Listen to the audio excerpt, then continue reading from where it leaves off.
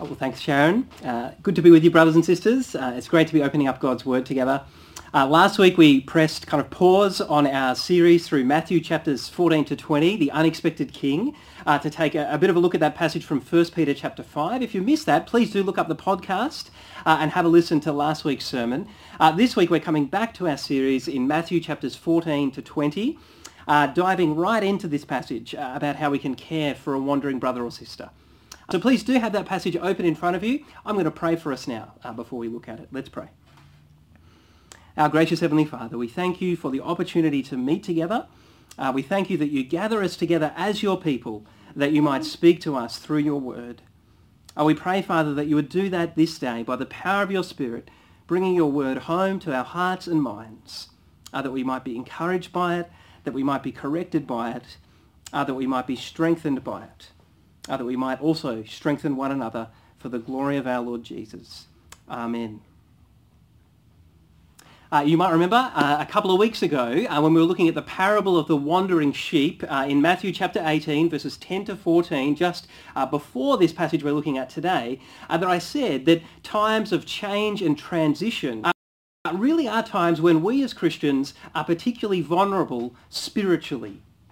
And then last week, if you listen to the sermon, we saw in 1 Peter chapter 5 that times of anxiety and pressure and suffering can be times when the devil is really seeking to drag us away from Christ and his people and to ultimately devour our faith. And my point in all of this, in drawing our attention to those things, is that in times like that we're in the midst of with COVID-19, when there really does feel like a whole lot of upheaval in our lives, all sorts of stress and anxiety in our lives, it's pretty easy to drift. It's easy to disconnect spiritually, disconnect from Christ, disconnect from his people. It's easy even to wander into sin. So how is it in this time that we care for a brother or sister who we notice is wandering into sin? How do we do that? In today's passage, Jesus teaches us that caring for a brother or sister who's wandering into sin sometimes, right, every now and then, involves excluding them in love, but always involves pursuing them in love. Like caring for a brother or sister who's wandering into sin sometimes does involve excluding them in love, but always involves pursuing them in love. So first, let's look at the context of today's passage. I think it provides a helpful framework for how we look at the details of today's passage. If you look at the context, you'll see that caring for a wandering brother or sister must be done with genuine humility and with a willingness to forgive. So if you look back, for example, to verses 1 to 14, Matthew 18, verses 1 to 14, you'll see there that the key emphasis really is humility. Jesus teaches that to even enter his kingdom, we have to display the humility of a child, acknowledging our complete dependence on God's grace to us in Christ. But then as we live in God's kingdom, we also have to display humility as we show care and concern for all of our brothers and sisters in Christ. Right? Because we heard a couple of ago that each and every one of us is precious to God our Father. So looking back at verses 1 to 14, that the key idea is humility in the kingdom of God. And then if you look forward to verses 21 to 35, that the passage that Adam's going to be unpacking for us next week, the key idea is forgiveness. It's the willingness of us to show forgiveness to a brother or sister who has sinned against us. But I don't think it's any accident that our passage about caring for a brother or sister who's wandered into sin is kind of sandwiched right in between these two passages that are about humility and forgiveness. Why is it here? Because the only way we'll be able to care for a brother or sister who's wandered into sin is if we, in a kind of way that brings much glory to God, is if we show the utmost humility and a willingness to forgive. That's the only way this will be fruitful in our lives as a church. So with that context in mind, let's look at the details of today's passage. First, in the first, really just the first few words of verse 15, we see that really quite simple truth that we will all sin and we will sin against one another. Jesus says right at the start of verse 15, if your brother or sister sins. I just said that in verses 10 to 14, Jesus was teaching us about the incredible love of our Heavenly Father. Our Heavenly Father who would pursue even one sheep that has strayed from his flock. And here Jesus is teaching us that now we as Christians ought to show the same love for a brother or sister who's strayed from the flock. But how is it that we care for a brother or sister who's wandered from the flock, in particular if they've sinned against us or someone else as they've wandered? And now our translation says, if a brother or sister sins, right? But let's be honest, the reality of life in the Christian community is that it's more a matter of when, not if. Right? In fact, that the kind of word there for if could easily be translated as when. It's probably better to translate it as when. When your brother or sister sins against you or someone else. How do you respond? How do you deal with that? And notice the change of language right here at the start of verse 15. In verses 1 to 14, if you scan back, Jesus repeatedly refers to us as his people as little children or little ones. Here he changes the language to brothers and sisters. What's the point? The point is that while the principles in this passage could be relevant and equally applicable to any relationship, whether the people are Christians or not, this passage is in particular about how to deal with sin in the church. How do you deal with it when a fellow child of God, our Heavenly Father, sins? How do you deal with it when a brother or sister sins against you? Which leads to that footnote. Is it just sins or sins against you? You see the footnote there, either in your actual Bible perhaps, or certainly on the passage in the welcome card. Is it just sins or sins against you? Probably Matthew's original version of this verse just said if your brother or sister sins. Well, that's why the NIV puts against you down in the footnote. It seems like some scribes who are copying out their copies of Matthew's Gospel looked at verse 15 in light of Peter's question in verse 21. If you scan down, you'll see that Peter in verse 21 asks Jesus, Lord, how many times shall I forgive my brother or sister who sins against me? So some people who were writing out their manuscripts of Matthew's Gospel thought, well, let's make those two verses match up more. And insert against me into verse 15. So most likely Matthew originally said, if your brother or sister sins. And some of you are like, why is Aaron banging on about footnotes so much? I don't normally do that. But in this case, I think it's kind of important because while this passage is in particular about how to care for a brother or sister who sins against you, it's not excluding the possibility of caring for a brother or sister who's wandering into sin against someone else, a sin that's not directly against you. Let's say I hear about a brother who's addicted to pornography, for example. That sin's not directly against me, but as their brother in Christ, I still want to seek to care for them in the midst of that sin. You might hear of a sister in Christ who's really struggling with envy towards their friends or their colleagues. Well, yeah, that's probably not a sin directly against you. It might be. But even if it's not, you can still care for your brother, for your sister, in the midst of her sin. So we learn two things just from these first few words of verse 15. The first is we learn that all of us are going to sin. We ought not be surprised by that. This side of heaven, none of us are going to be perfect. All of us will sin, as we just sung. All of us are prone to wander. All of us will sin. And we will sin against one another. We shouldn't really be surprised by that either. Sometimes I'm doing premarital counselling with a couple, and not anyone who'd be listening to this stream, of course, but sometimes I'm doing it with a couple, and they seem to have the idea that if you bring a sinful man and a sinful woman together, the end result is going to be sinless marital bliss, the combination of two lots of sin. In reality, what you've got is twice the sin to deal with. Likewise, when Jesus gathers us together as his church, a whole lot of sinful people doesn't equal sinless bliss. It just equals a whole lot of sin to deal with. We will sin, and we will sin against one another. So how do we deal with that sin? How do we care for a brother or sister who we notice has wandered into sin? Well, first, in verses 15 to 17, Jesus says we must always care for that brother or sister by pursuing them in love. We must seek to emulate our loving Heavenly Father who goes out after even one wandering sheep to bring them back to the fold.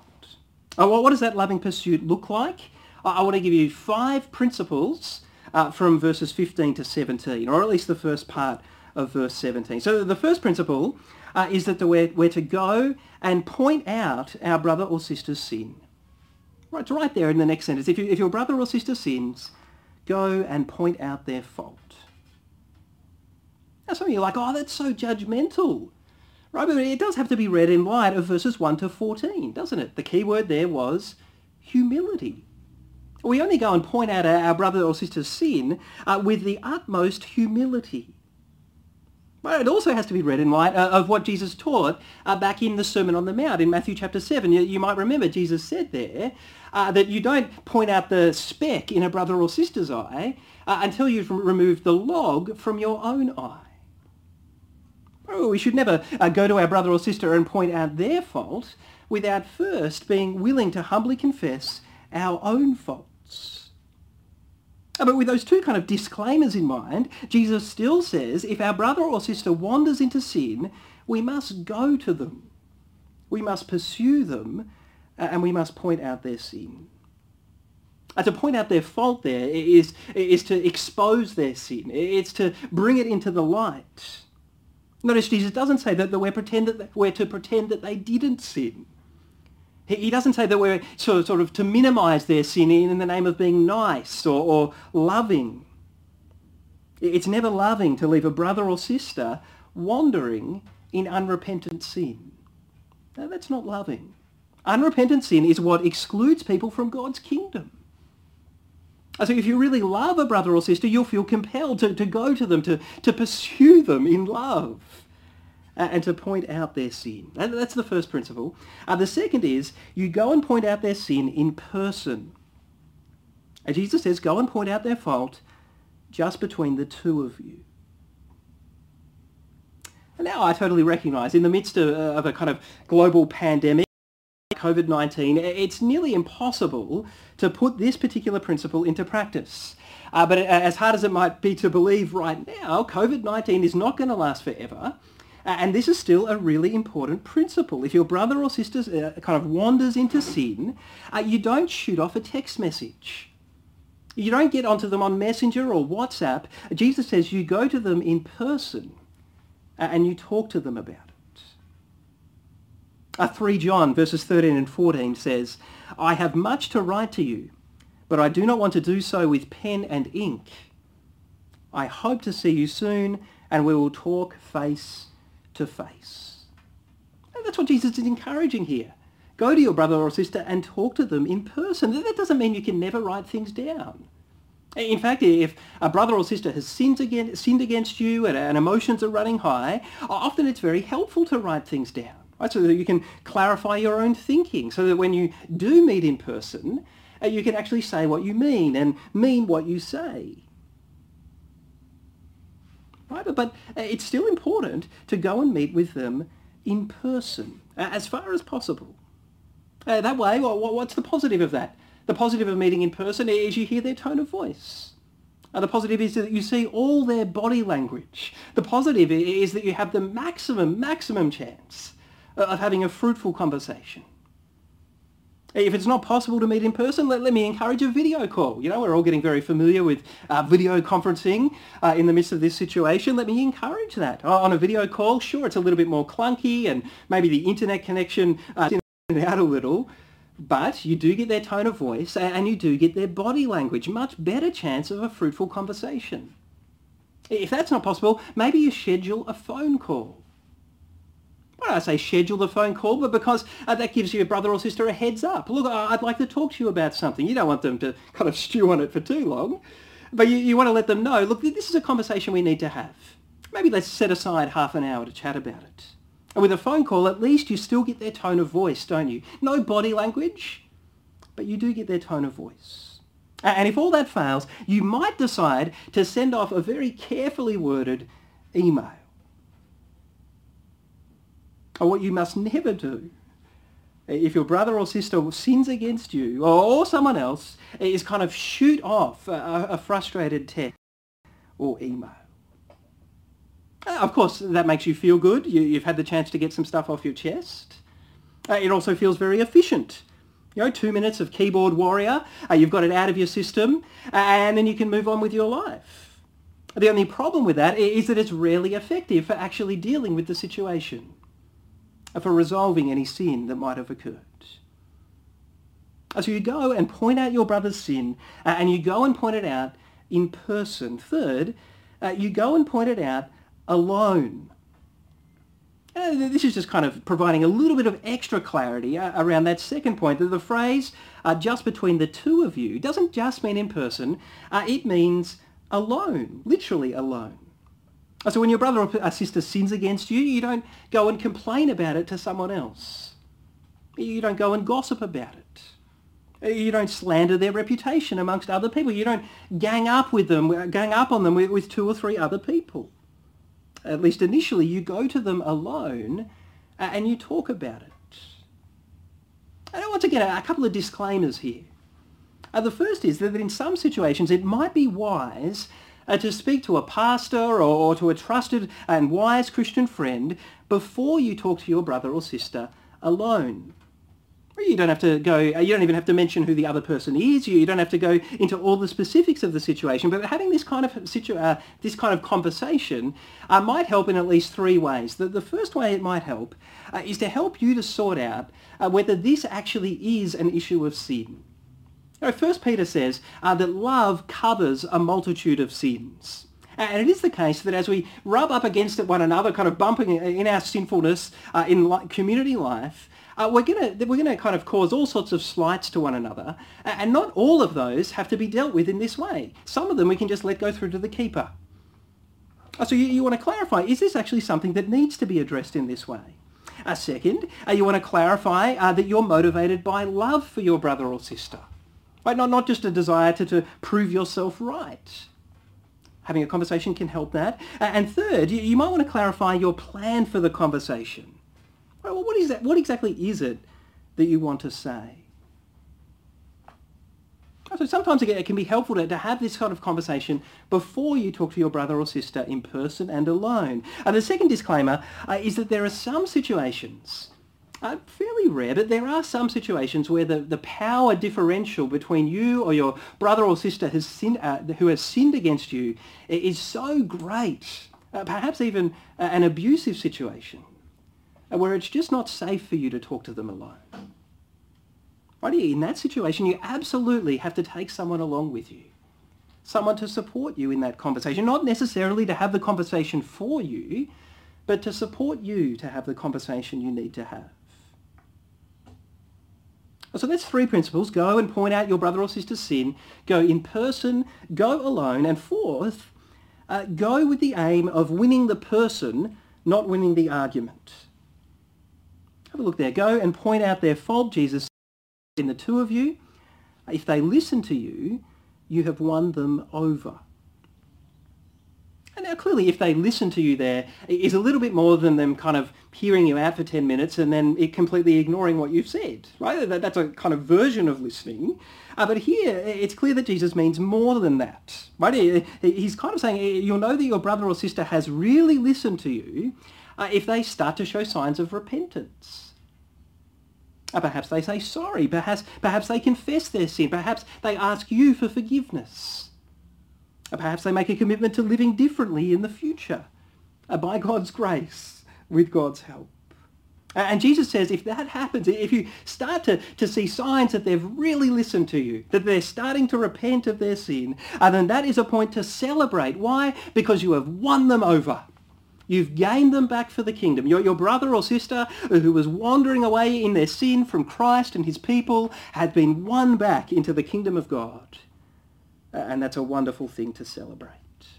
You see, the aim in this conversation is not to win an argument, is not to feel vindicated, is not to prove that you are right and they were wrong, but to win a person back for the kingdom of God. That's what pursuing your brother in love always requires. That you go to them and point out their sin, that you go in person, that you go alone, that you go with the aim of winning them, not winning an argument. And fifth, that you go with an unwavering commitment to truth and justice. An unwavering commitment to truth and justice. Look at verse 16. Jesus says, but if they will not listen, take one or two others along, so that every matter may be established by the testimony of 2 or 3 witnesses. Jesus says, if you're not able to win them over when you speak to them by yourself, then love demands that you take 2 or 3 witnesses along with you. Love demands that. Well, why these witnesses? Well, the verse tells us, so that. What's the purpose? So that every matter, which is literally every word or every statement, perhaps even accusation, might be established by the testimony of 2 or 3 witnesses. And you'll see in the footnote that this is a kind of a quote from Deuteronomy chapter 19, verse 15. And really, it's a pretty basic principle of law, isn't it? If you're going to accuse anyone, really, particularly a brother or sister, of doing wrong, then you've got to make sure your evidence for their wrong is clear, is reliable, is accurate, is persuasive. Because the aim here is that because of the weight of the reliable evidence from these 2 or 3 witnesses, the brother or sister actually starts to have their sin brought into the light, it's exposed, it's pointed out, and they repent. They're won over for the kingdom. And that will only work if they've seen that you've made every effort to represent their sin fairly, with a commitment to truth and justice. You haven't exaggerated their sin, that would be completely untrue and unjust. But you haven't minimised their sin, because that would be incredibly unloving. There's an unwavering commitment here to truth and justice. And now one question this verse doesn't answer is, who should these witnesses be? Now, in theory, if you're just reading it on face value, you think, well, this could be any 2 or 3 people in the church who are aware of the brother or sister's sin, and that could be the case. But given the emphasis here on a careful commitment to truth and justice in this process, which I think often requires a certain level of spiritual and emotional maturity, I think it is probably best if at least one of these witnesses is a wise leader in the church. A wise leader in the church. In our context, this is often the point in this sort of process where one of the elders would get involved. Right? Because we as a church have appointed them as an elder because we recognise them to have that certain level of spiritual and emotional maturity. They're the kind of maturity that would help them to deal with this sort of situation. If an elder's not involved directly, that's okay. Perhaps a gospel community leader, or maybe a key ministry team leader who's able to be in conversation with the elders. So the hope at the end of verse 16 is, again, it's not there in the text, but it's implied that the hope is that you've won your brother or sister over by going to them with these 2 or 3 witnesses. But Jesus is a realist, isn't he? He knows that doesn't always happen. So in verse 17 he says, if they still refuse to listen, tell it to the church. Tell it to the church. Now, you might remember from our series last year where we looked at the church and membership and baptism and the Lord's Supper, that word church can sometimes refer to a particular local church, like Darebin Presbyterian Church, and other times it can refer to what you might call the universal church, the church that Adam was referencing in Hebrews 12 at the start of our service, the church that consists of every believer in every time and place. And of course here I think it's pretty obvious that Jesus is referring to a particular local church. After all, that's the only church you can really tell about a brother or sister's sin. Which raises a pretty important question. How exactly do you tell the church? You could, when we're back together meeting physically, perhaps you could just yell it out in the opening bracket of praise and worship songs. A little lull and, oh, what about this brother's sin? You could get up and speak it out in the announcements. I don't recommend those approaches, but they could be a reading of this. You've just got to tell it to the church. The process I would recommend is that you perhaps first tell the elders as authorised kind of representatives of the church. Why? But because we've seen that the whole emphasis in these verses is working through a process that demonstrates that commitment to truth and justice. I think telling the elders first helps with that. It provides another opportunity to make sure the accusation is true.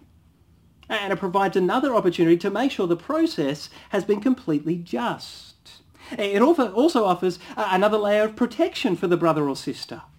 Right, there's a possibility of things going more public at some point, but we want to avoid that at all costs.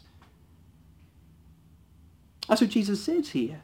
If they refuse to listen even to the church, which at least initially could be if they refuse to listen even to the elders who over an extended period of time sit with this brother or sister and teach them from God's word, that they remind them of the gospel, that they urge them to repent of their sin, they warn them about God's judgment. Right, that the elders sit with the brother or sister and talk to them about that, and if the brother or sister continues to wander, we'll get to that in a second. I don't know, we're stopping midstream there.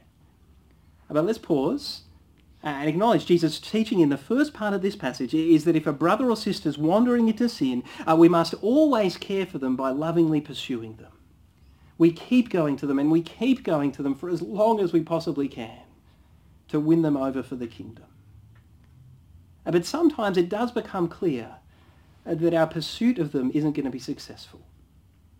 And no matter how much we come back to them, they keep walking away. They keep wandering, even running away. Which leads to Jesus' second point, which is that sometimes we have to care for a wandering brother or sister, not by pursuing them, but by excluding them out of love. Look at the second half of verse 17. Jesus says that if over a period of time it becomes apparent that a wandering brother or sister will not listen to the church, that is, to the elders is my understanding here, out of deep love and concern for that brother or sister, the elders must announce to the church, to either the whole church or to some relevant segment of the church, that as far as we can tell, this person who's still professing to be a Christian is living in a way that's just not fitting for a Christian. So out of our deep love and concern for them, we as a church must treat them as we would a pagan or a tax collector. We treat them as we would a non-Christian. Some of you might think, well, what would that actually look like? It's a good question. It's important to remember that Jesus was known as someone who was a friend of pagans and tax collectors. Right, so to treat someone as you would a pagan or a tax collector, I think is to treat them as you would a non-Christian friend. Right, as far as we can tell, they're no longer a brother or sister, or no longer, or maybe never were, a brother or sister in Christ. But that doesn't mean you don't treat them with love. It doesn't mean you don't treat them with dignity and respect as a non-Christian friend. It certainly doesn't mean they can't be included in our church gatherings, right? We sort of want them to keep coming along so that they can keep hearing the gospel.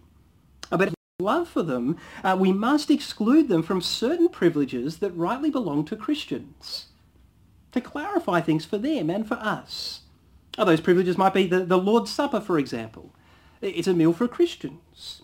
Being a member of our church, voting in certain procedures, serving on a ministry team, having particular leadership positions, being an elder or on a board of management.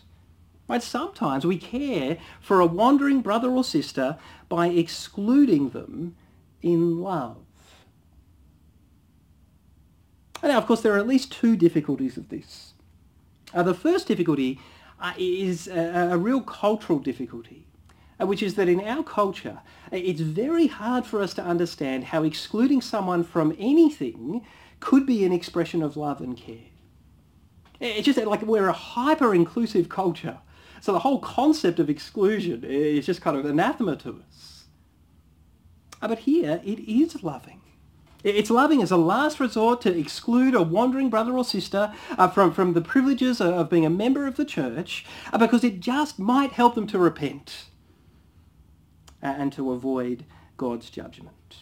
And that is more important than being inclusive at all costs. Their ultimate salvation is most important. Which leads to the second difficulty we have, which is that in Jesus' day, there was probably only one church in town, which means that this kind of exclusion was really quite powerful.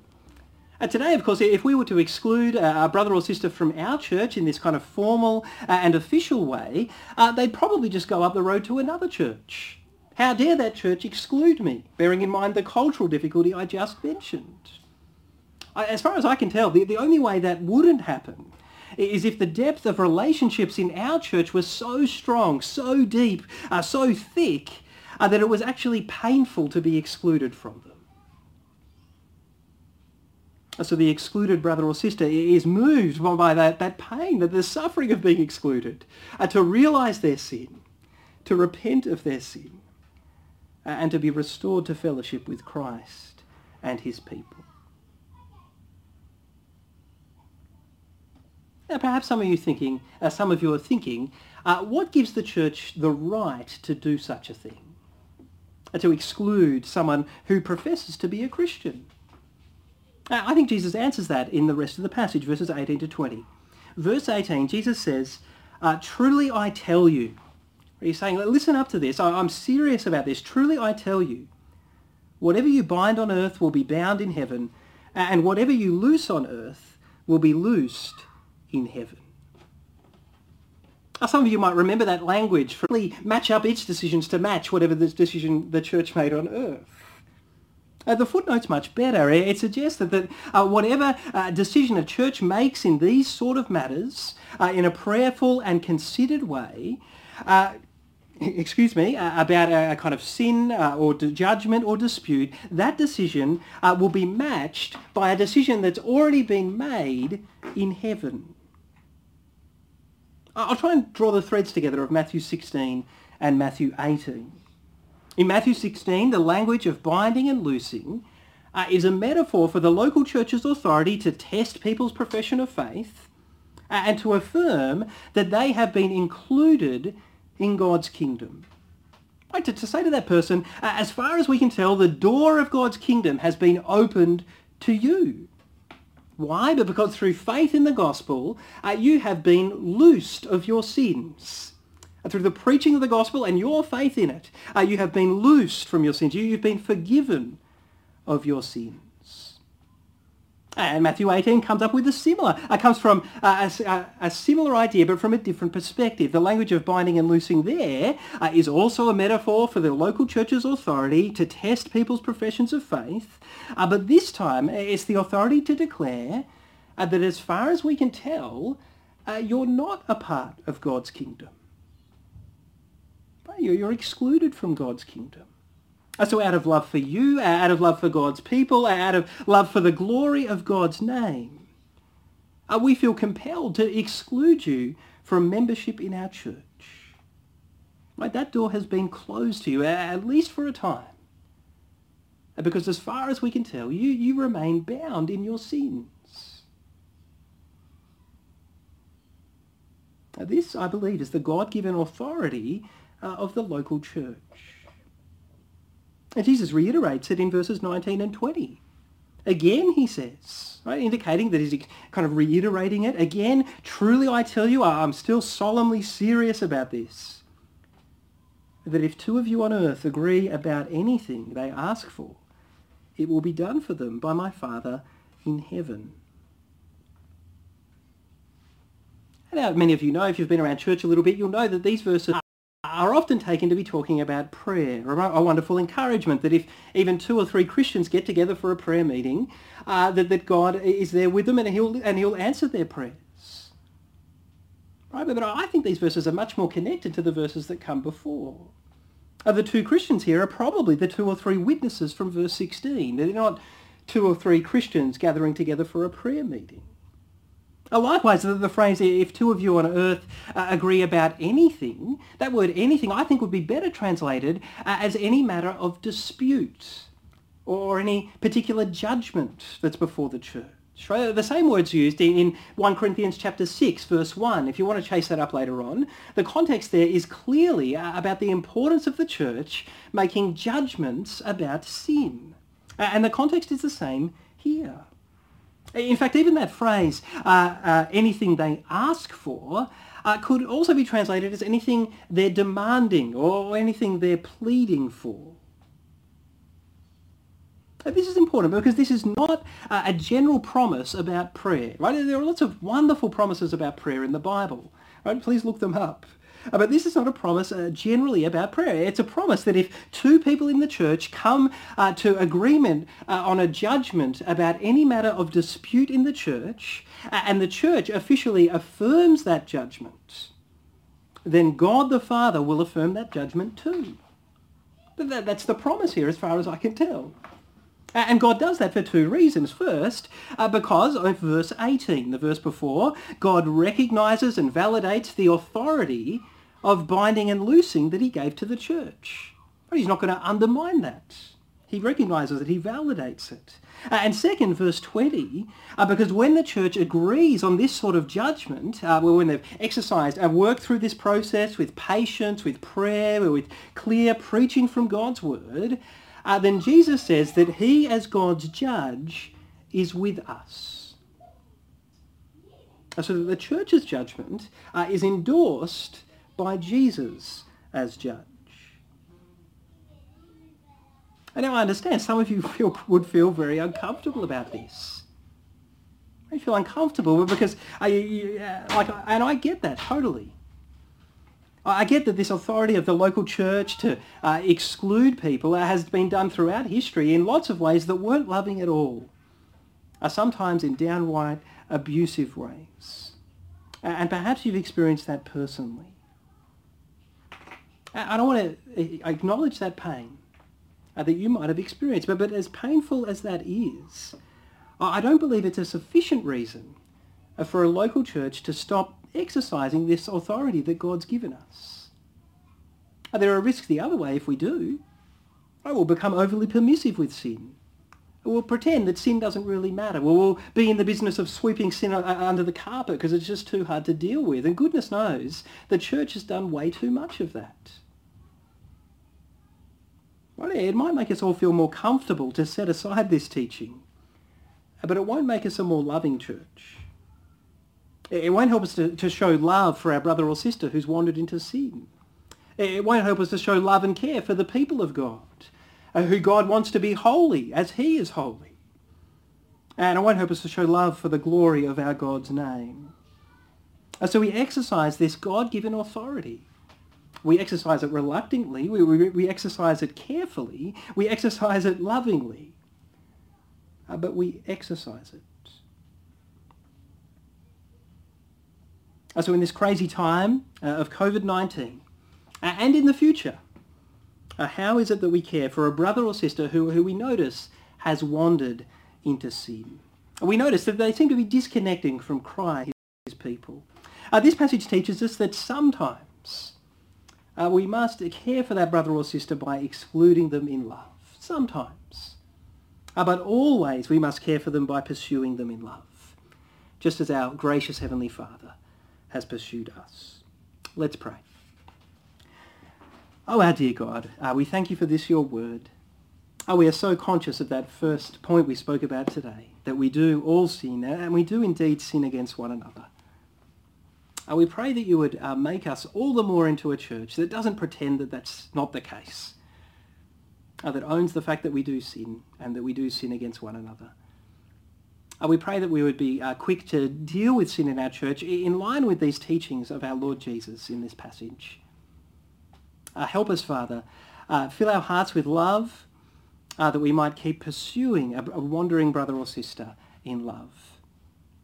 And fill our hearts with love and courage that if it's needed, that we might have the courage to exclude a wandering brother or sister for their sake, that they might be restored to Christ and his people.